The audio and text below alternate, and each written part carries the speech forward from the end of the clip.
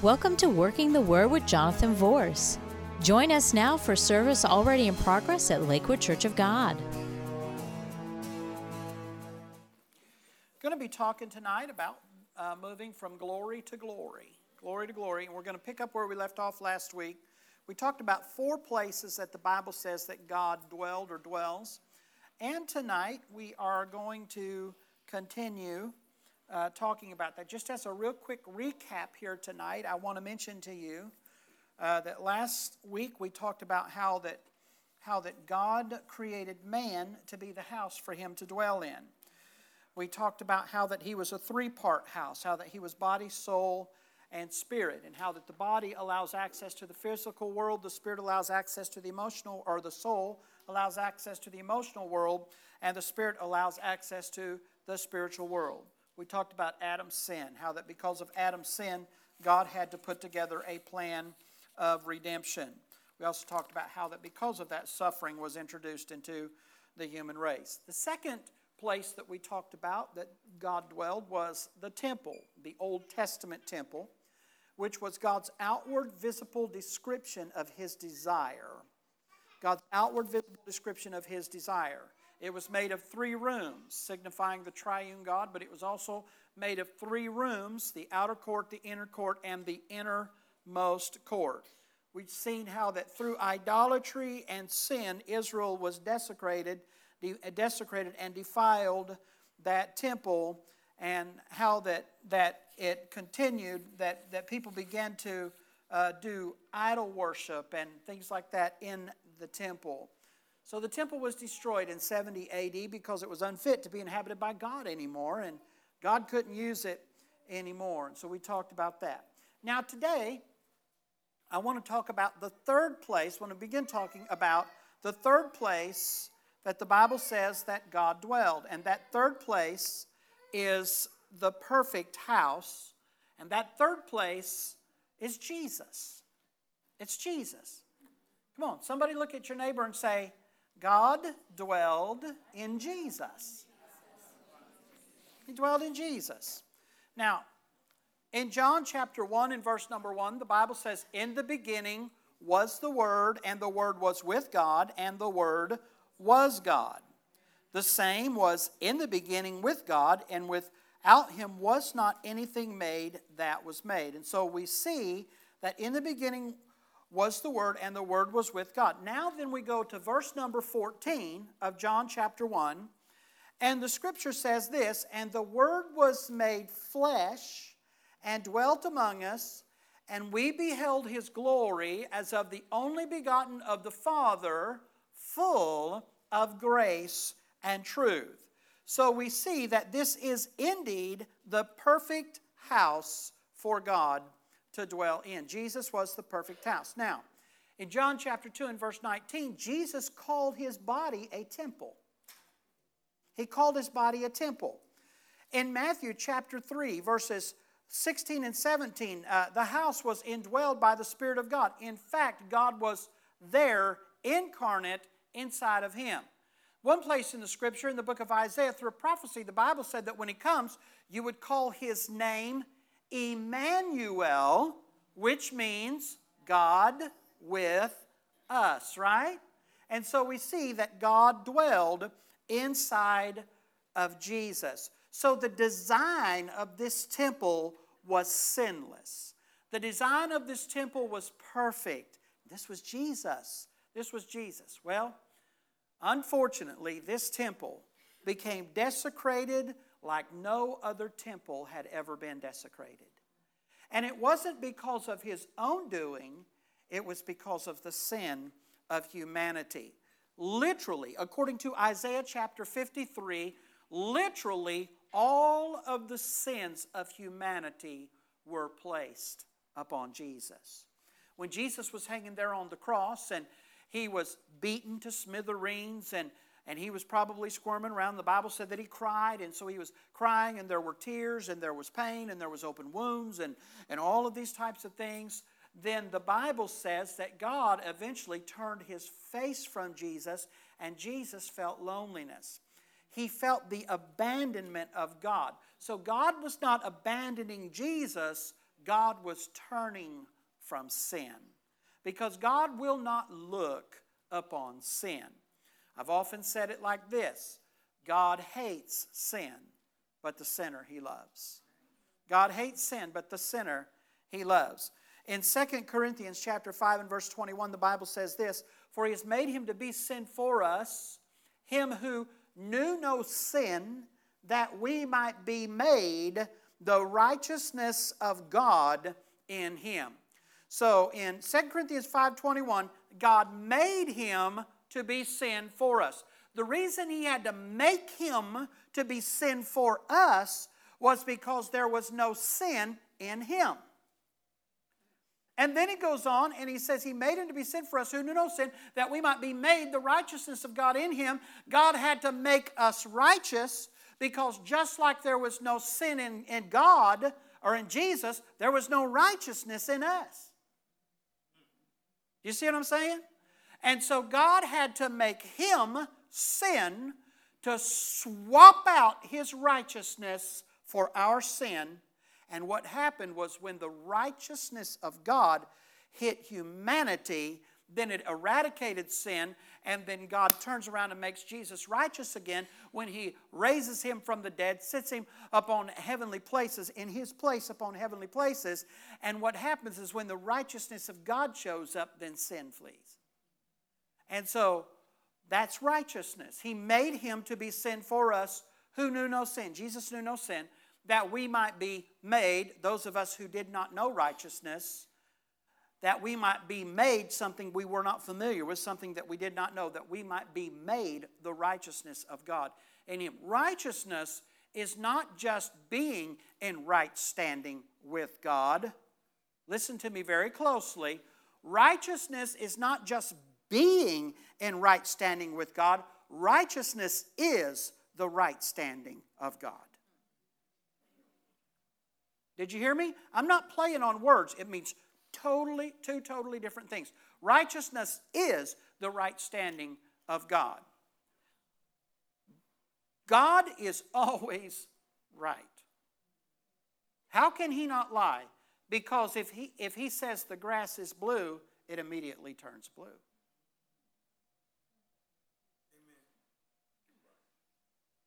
Amen. So, and that's one example. Now, bring that into where we live. If God says you're whole, you're immediately whole. If God says you're forgiven, you're immediately forgiven. Why? Because righteousness is the right standing of God. That means wherever God's presence is, He makes things right. Righteousness. Okay? So if God speaks and says over you that I will remove your sin as far as the east is from the west and remember it against you no more if you'll do da-da-da-da-da, when you do da-da-da-da-da, it'll happen. It has to happen. There is no choice for it to not happen because God said it and God is always right. He made Him to be sin for us who knew no sin, that we might be made the righteousness of God inside of you. That's why when God speaks over your life, your family might say, well, I'm going to have to think about that. God don't care if they think about it or not. He already spoke it. He already said it. They may not understand the life that we live because they're living in the realm of reason and we're living in the realm of revelation. One is carnal and the other is spiritual. Is that making sense? So here's what we need to do. We need to say, okay, Lord, because of Jesus who died on Calvary, I am going to receive everything that the Word of God says that I can have that Calvary paid for. And I'm going to receive it, and when you do that, you come into covenant with God and the righteousness of God. God made you to be the righteousness of God in Christ Jesus. The righteousness of God will make that happen for you. Now, 1 Peter chapter 2 and verse number 24, and I've got this in the Amplified. I like it better in the Amplified. I mean, I like the King James Version, but the Amplified just amplifies it. Okay.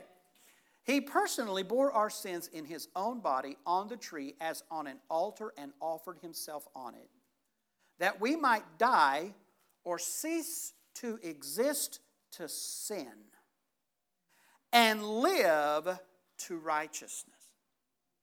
Did you see that?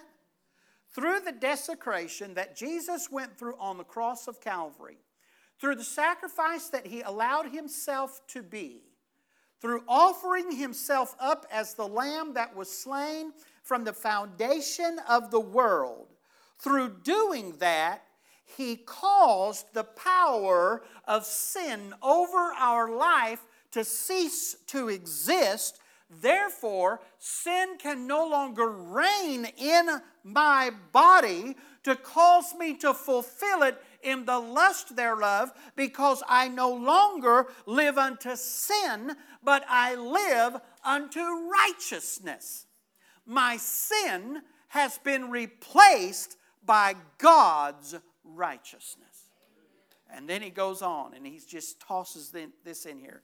He said, by his stripes you were healed. Or by his stripes you have been healed.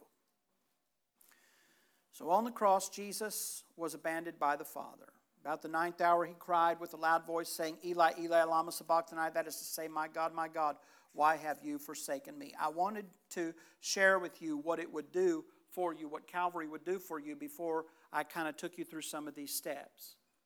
Okay, Matthew 27, verse 46, my God, why have you forsaken me? The firstborn Son of God. He was the only begotten Son of God, but the Bible now says that there are many begotten sons of God. But he was the firstborn, or the firstborn Son of God.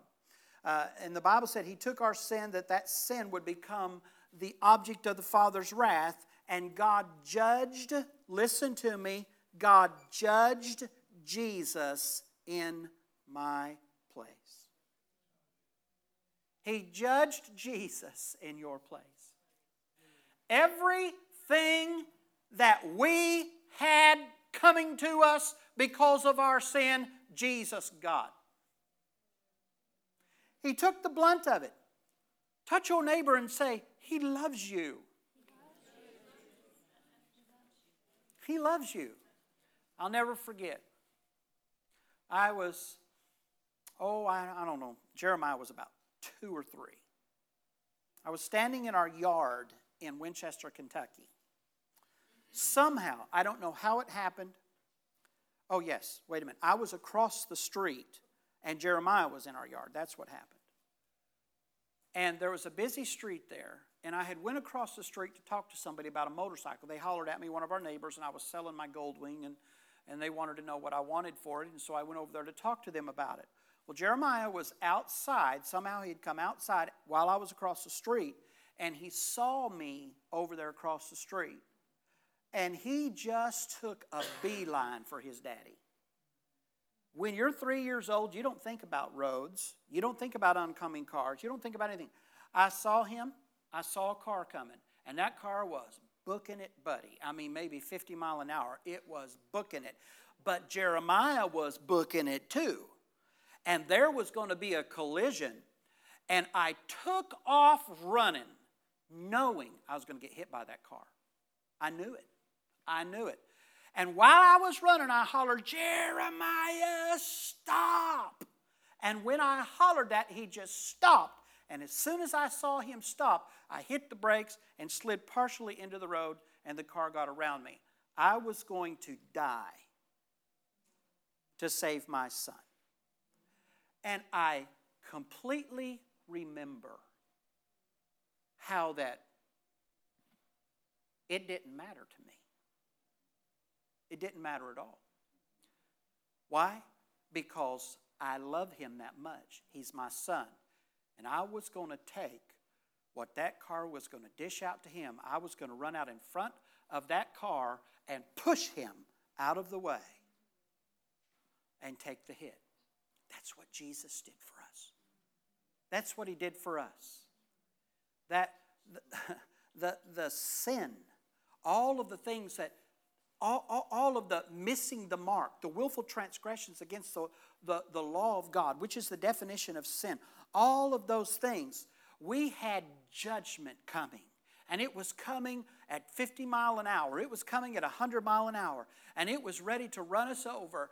And what God did, He looked at Jesus and said, I want them to be a worshiper. I want them to be my family. And this is going to require a sacrifice in order to save the human race. And Jesus threw Himself in front of that car. And He took the hit so that you and I could be saved. Jesus was left alone and desolate. Go to Romans chapter 8. Romans chapter 8. Romans chapter 8. And we'll start in verse number 31. I want us to read this. Romans chapter 8, beginning in verse number 31. What shall we say to these things? If God be for us, who can be against us? If God spared not His own Son, but delivered Him up for us all, how shall He not with Him also freely give us all things? Who shall lay anything to the charge of God's elect? God's elect is His church. It is God that justifieth. Who is he that condemneth? It is Christ that died. Yea, rather, that is risen again, who is even at the right hand of God, who also maketh intercession for us. Now, I want you to go back here for just a moment. The Bible said, who shall lay anything to the charge of God's elect? In other words, who is going to be able to accuse the church? And then it goes on and it says, it's God that justified the church. It's God that justifies the church. The church is the ecclesia. In the Greek word, that means the assembly of called out ones. The Bible says we have been called by God. We've been called out. We're a chosen generation, a royal priesthood, a holy nation, a peculiar people, that He would show forth the praises of Him who has called us out of darkness into His marvelous light. And the Bible said, who will accuse them? It's God that justifies. And then it goes on, and it's talking about how that, who is he that condemns? It's Christ that died. In other words, He took our condemnation. He took it all. He took our condemnation. Who is he that condemneth? It's Christ that died, yea, rather, that is risen again, who is even at the right hand of God, who also makes intercession for us. And then verse 35, who shall separate us from the love of Christ? Shall tribulation or distress, or persecution, or famine, or nakedness, or peril, or sword? Now, did it say what shall separate us? No, it said who shall. So you know what that means? Who shall separate us from the love of Christ? Not a person that brings me tribulation. Not a person that brings me distress. Not a person that tries to persecute me or tries to starve me out. Not a person that tries to steal from me and take away my clothes or bring peril or even unsheath the sword against me. It didn't say what shall, it said who shall. Who shall? How many of you know that the enemy uses people to fight God's church? The Bible goes on and it says, as it is written, for thy sake we're killed all the day long, we're counted as sheep for the slaughter, talking about the battle. Nay, in all these things we are more than conquerors through Him that loved us. And then one of my favorite scriptures, for I am persuaded that neither death, nor life, nor angels, nor principalities, nor powers, nor things present, nor things to come, nor height, nor depth, nor any other creature shall be able to separate us from the love of God, which is in Christ Jesus our Lord. Like the first man, Adam, that was destroyed from sin, the second man, Adam, Jesus, was destroyed because of sin. But God redeemed us through it. Now, the last place that I want to talk to you about where God dwells. So we've talked about that God dwelled originally in man. Then we talked about God dwelling in temples. Now we talked about how that God dwelled in Jesus. Now, and this is where I've been trying to get to from the time I started this. Where does God dwell now?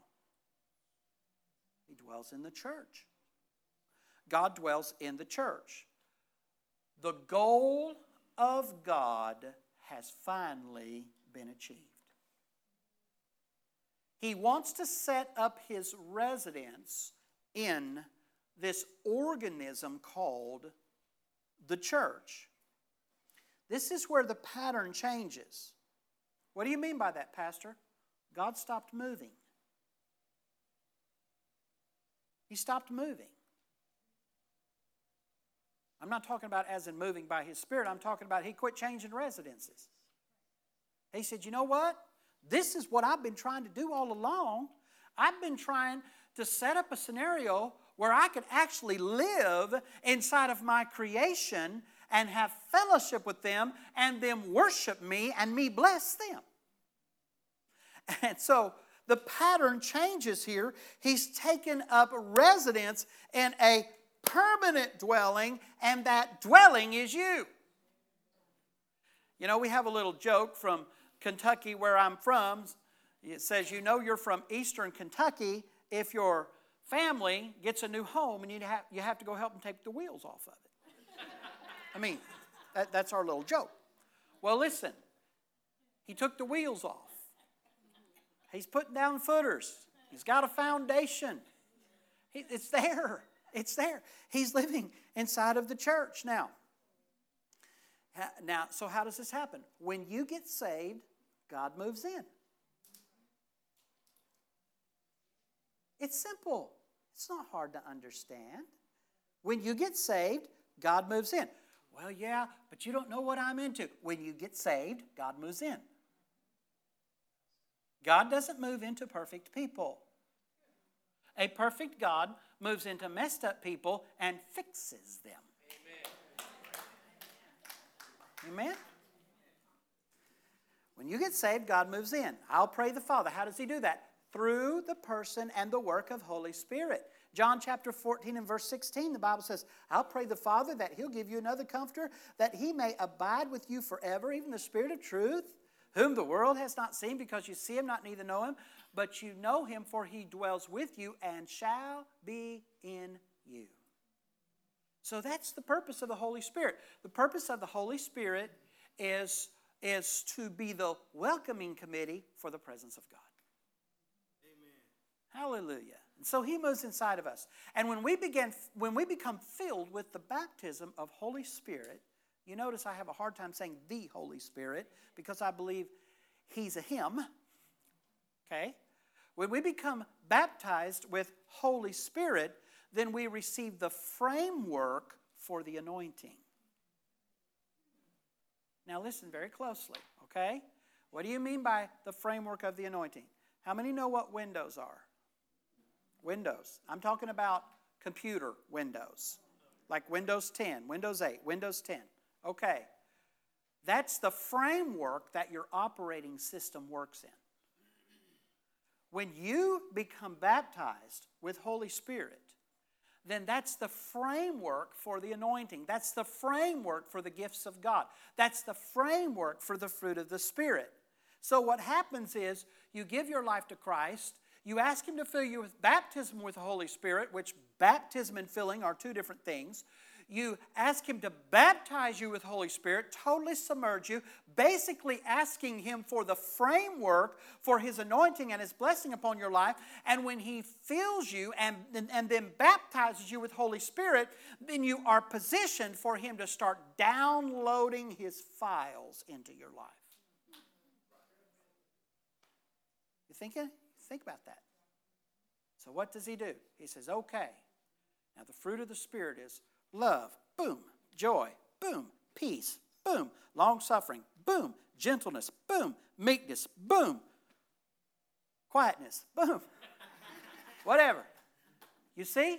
And so all of a sudden, you've got these fruit of the Spirit over here, and the Bible doesn't call them the fruits of the Spirit. The Bible calls them the fruit of the Spirit.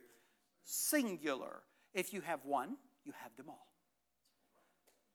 Now, I've got things on my Mac that I don't even know is there. You know why? Because I don't know how to access them. And if I knew how to access them, I wouldn't know what to do with them. Okay? That's why it's so important for you and I to sit under Spirit-led and Spirit-inspired teaching. Because we can know that it's there. But the knowledge that is there doesn't mean we know how to access it, or if we can access it, even how to use it. And that's the purpose of the Holy Spirit. The purpose of the Holy Spirit, the Bible says, is to lead, to teach, and to guide into all truth and to magnify and uplift Jesus. So He becomes our Spirit-inspired teacher. He teaches us through the Word. He teaches us through Holy Spirit-inspired teachers. He teaches us through relationship. He teaches us through fellowship. He teaches us however He can teach us. So you've got the fruit of the Spirit. And then what about the gifts of the Spirit? Some people call them the 9 gifts of the Spirit. They divide them up, 3, 3, 3. I like to say 2, 5, 2, because they work better that way. But let me say this, there's more than 9. In fact, in the same passage of Scripture, the Bible talks about the gifts, the operations, the manifestations, and the administrations of the Spirit of God. Why do we just focus on those 9 gifts that we see right there? And then when we go through the Scripture and we go to the next chapter, we find out that every single one of them work by love anyway. So you've got these gifts of the Spirit that are once again connecting back to the fruit of the Spirit. And you've got to have the framework to be able to house the fruit of the Spirit so the gifts can work. And you've got to have the framework to house the gifts of the Spirit so the fruits are there. Why do we need the Holy Ghost? I told Dr. John, I've been talking to him for 2 or 3 weeks, and I told him, I said, I'm getting ready to write another book, Dr. John. I said, you want to have some work editing again? He said, what's that? I said, it's going to be on why the Holy Ghost. So I've been studying this a little bit again. That's the difference between us and early people that had relationships with the Lord. Listen, Abraham was the friend of God. You are a son of God. If God will do for Abraham what He did for him for a friend, what will He do for a son? Think about that. Okay, now let's continue on. It's good stuff. 1 Corinthians 6, 19 through 20. What? Know ye not that your body is the temple of the Holy Ghost, which is where? In you. Touch your neighbor and say, hey, Holy Ghost.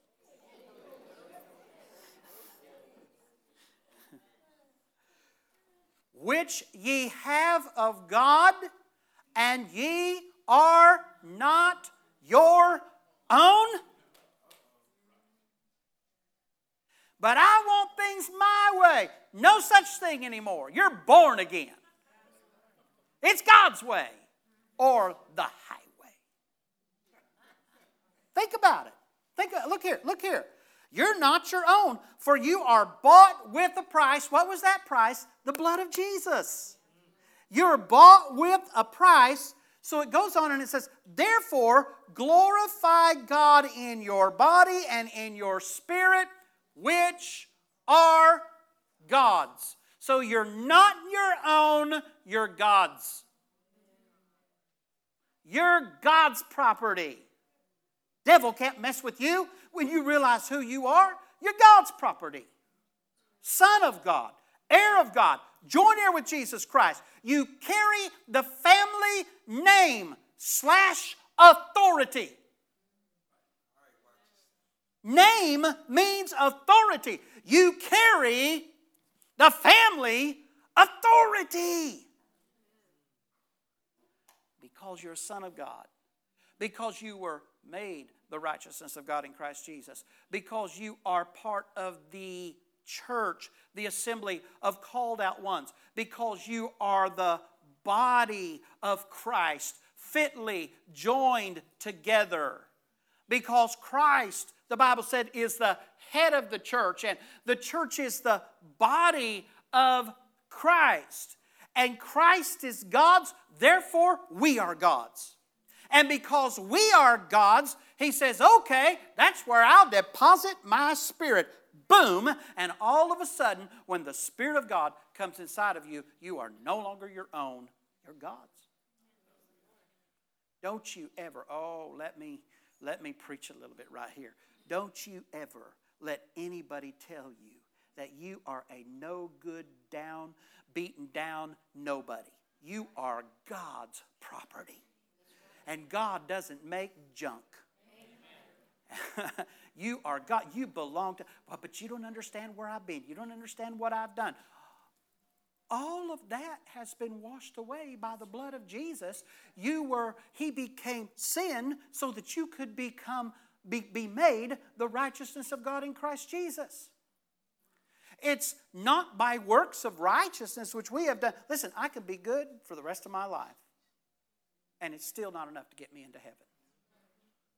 But you apply what Jesus did on Calvary to my life, and that's the reason I'm there. It's called grace. It's called the grace of God. It's called the cleansing power of the blood. Now, you're bought with a price, therefore glorify God in your body and in your spirit, which are God's. So we're the temple of God. Now, there are two words translated temple in the New Testament. The first one is Leron, L-E-R-O-N. And that means the entire temple precinct or the temple mount. Okay? So we could say it like this. We are the temple precinct of God. That's why God spoke to Caleb and Joshua and said, wherever the sole of your feet is, I'll give it to you. And Caleb walked all over that mountain saying, I want this mountain, I want this mountain, I want this mountain. And God gave him the mountain. Because the precinct of God was with him. Now listen. Okay. The second one is Naos, which is the holy place or the sacred dwelling place of God. You carry the sacred dwelling place of God with you every single day, everywhere that you go, because you're the dwelling place of God. You're the temple of God. You're the temple of God. Well, then how come so many bad things happen to me? How come there's so many things that go wrong? How come there's so many, all of these kind of things? Because no one has ever taught us how to access and work the files. The Bible said, my people are destroyed for what? A lack of knowledge. The Bible said that we're supposed to be doers of the word and not just hearers only. So we're supposed to be doers of the word. So in order to know what to do, we have to gain the knowledge of it. So that's why those of you that come on Wednesday night, you get a lot deeper than what we do on Sunday morning, because I have to preach and teach where the crowd is on Sunday morning. But when you come here on Wednesday night, you are learning the practical application of the Scripture. You're learning how to apply it to your heart and to your life. And let me tell you something. I don't mean to make you feel bad, but I don't have enough years left to teach you everything that you need to know out of the Scripture. That's why it's important for you to study. It's why it's important for you to let Holy Spirit teach you on a daily basis. That's why it's important for you to allow God to drop those deposits inside of you, because God's trying to access your files. God's trying to activate you. God's trying to do something for your good and His glory. But you're going to have to let Him do it. And the way that you do it is through the Holy Spirit. So there's two words translated temple. We're the temple of God. We're the dwelling place of God. So the word Leron is the entire temple precinct or the temple mount. And the word Naos is the holy place or the sacred dwelling place of God, which when you put this together, it means as Christians, we are literally the living, breathing temple or the dwelling place for God's government and authority on the earth. Think about it. We are God's dwelling place for God's government and God's authority upon the earth. If the wrong person gets elected, it's because the church let it happen. Come on. If there's chaos in our community, it's because the church let it happen. How did they let it happen? I would never allow anything like that, Pastor. I just don't understand why all of this. We let it happen because we failed to allow ourselves to become educated how to access what heaven offers for what our community needs. That's why it's important for us to say, God, what is your vision for this community? What is your plans for this community? God, what do you want to do right here in Pasco County, which is where we live, so we're talking about our life. God, what do you want to do? And when we get lined up with what God wants to do, then we don't try to reinvent the wheel. We just go into spiritual training and allow the Holy Spirit to begin to reveal to us the things that we need to know and the how-to do it.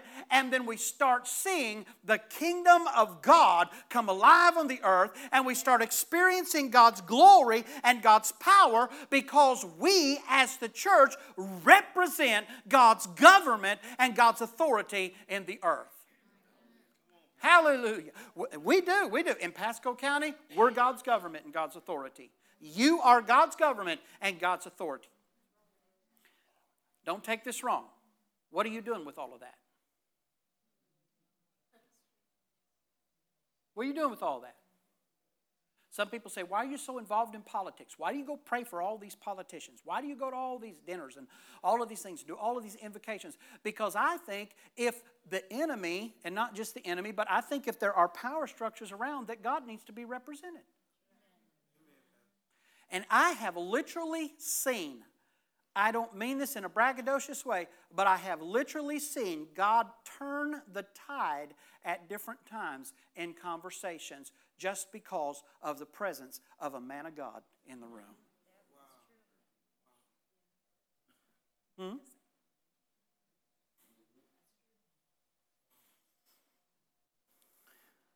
The house.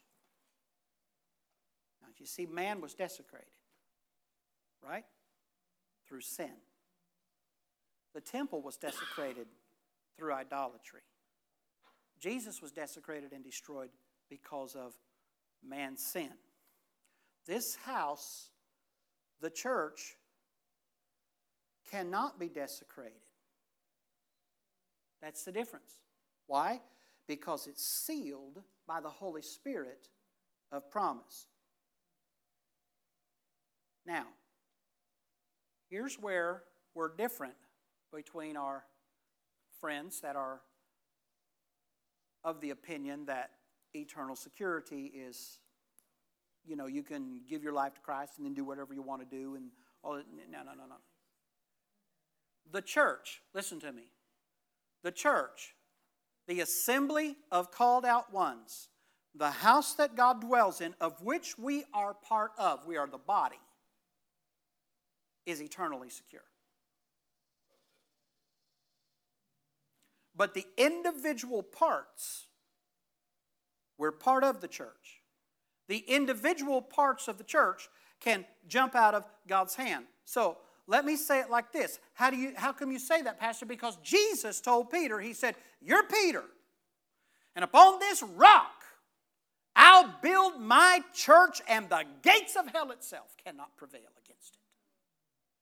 So God's structure that He placed in the earth today, which is called the church, to house His power, His government, His authority, to receive His blessing, to live in His favor, to experience abundance and healing, all of that is secure forever. Now, I don't know why I wouldn't want to continue to be a part of that. Individual believers make up the church. Individual believers can walk away from the Lord, but the Lord of the church will never walk away from them. All right, now, I got to try to pull this in here. Ooh, this is such good stuff. Colossians chapter 2, verses 10 through 13 teaches us that Christ conquered our sins and blotted them out. Therefore, sin is no longer credited to us. Rather, righteousness is imputed or put to us. So, it can't be desecrated, and it also cannot be desolate. This is my last point. This house, the church, the assembly of called out ones, can never be left desolate. Why? Because God can no longer depart from His church, nor would He if He could. 2 Timothy chapter 2, verses 11 through 13. The saying is sure and worthy of confidence. If we have died with Him, we shall also live with Him. If we endure, we shall also reign with Him. If we deny and disown and reject Him, He will also deny and disown and reject us. There you go. That's for my eternally secure brothers and sisters. Verse 13. If we're faithless, do not believe, and are untrue to Him, He remains true, faithful to His word and His righteous character, for He cannot deny Himself. What's this saying? Verse 13 is telling us that there's always a path back to God.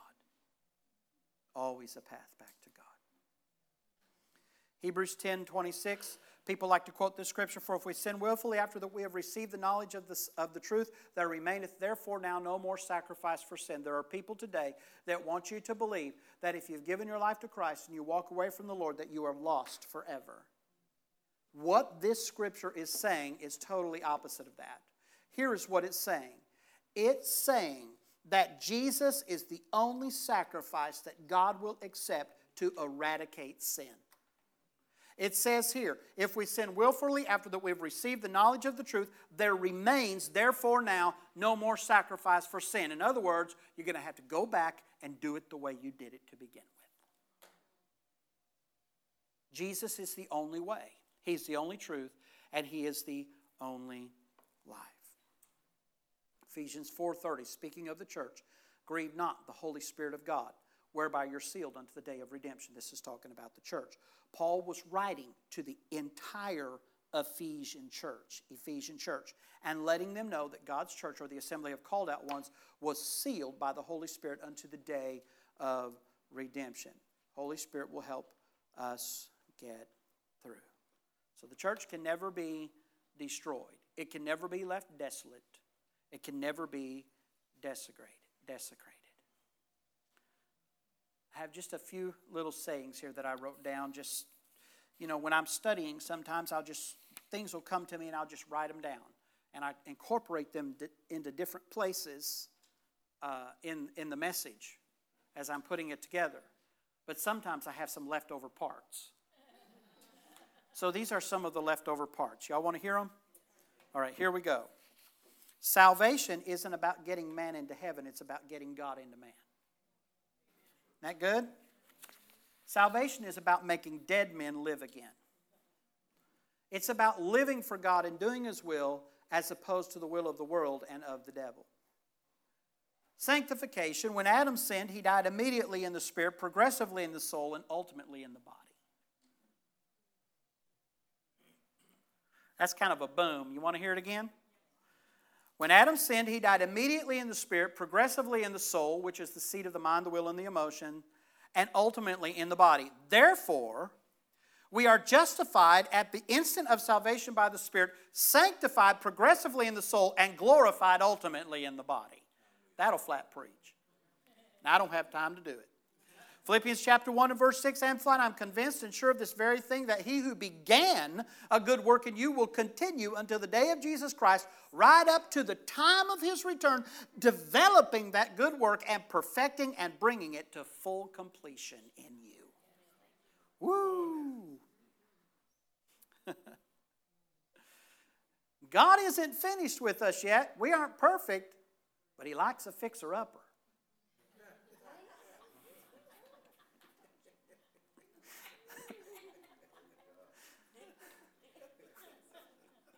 Therefore, He is always rebuilding, remaking, and remodeling into the image of Jesus. Spiritually, God lives in you. Therefore, every action in life should reflect this truth. You are God's temple, and because of this truth, every day is a holy day, and every place is a holy place, not just Sunday. Service. Do not insult God by saying that He cannot use you. He made you. Come on. God can't use me. Oh, yeah. Yes. He lives in you, and as you continually yield to Him and constantly depend on Him, He will use you His temple for your good and His glory. Okay. All right. This help you tonight? It's good stuff, isn't it? My goodness. All right. Punch your neighbor easy. Boom. And say, you're the church. What up, church? Say, what up, church? All right. Let's stand. Come on. Let's stand. Thank you for joining us on Working the Word. For more information, go to our website at www.suncoast4, and that's the number 4, Jesus.tv. You may also write us at 12637 Pony Lane, Hudson, Florida, 34669. Or you may call us at 727-856-1770. Our office hours are Monday through Wednesday, 9 a.m. to 5 p.m., Thursdays, 9 a.m. to 2 p.m. And remember, the Word will work if you work the Word.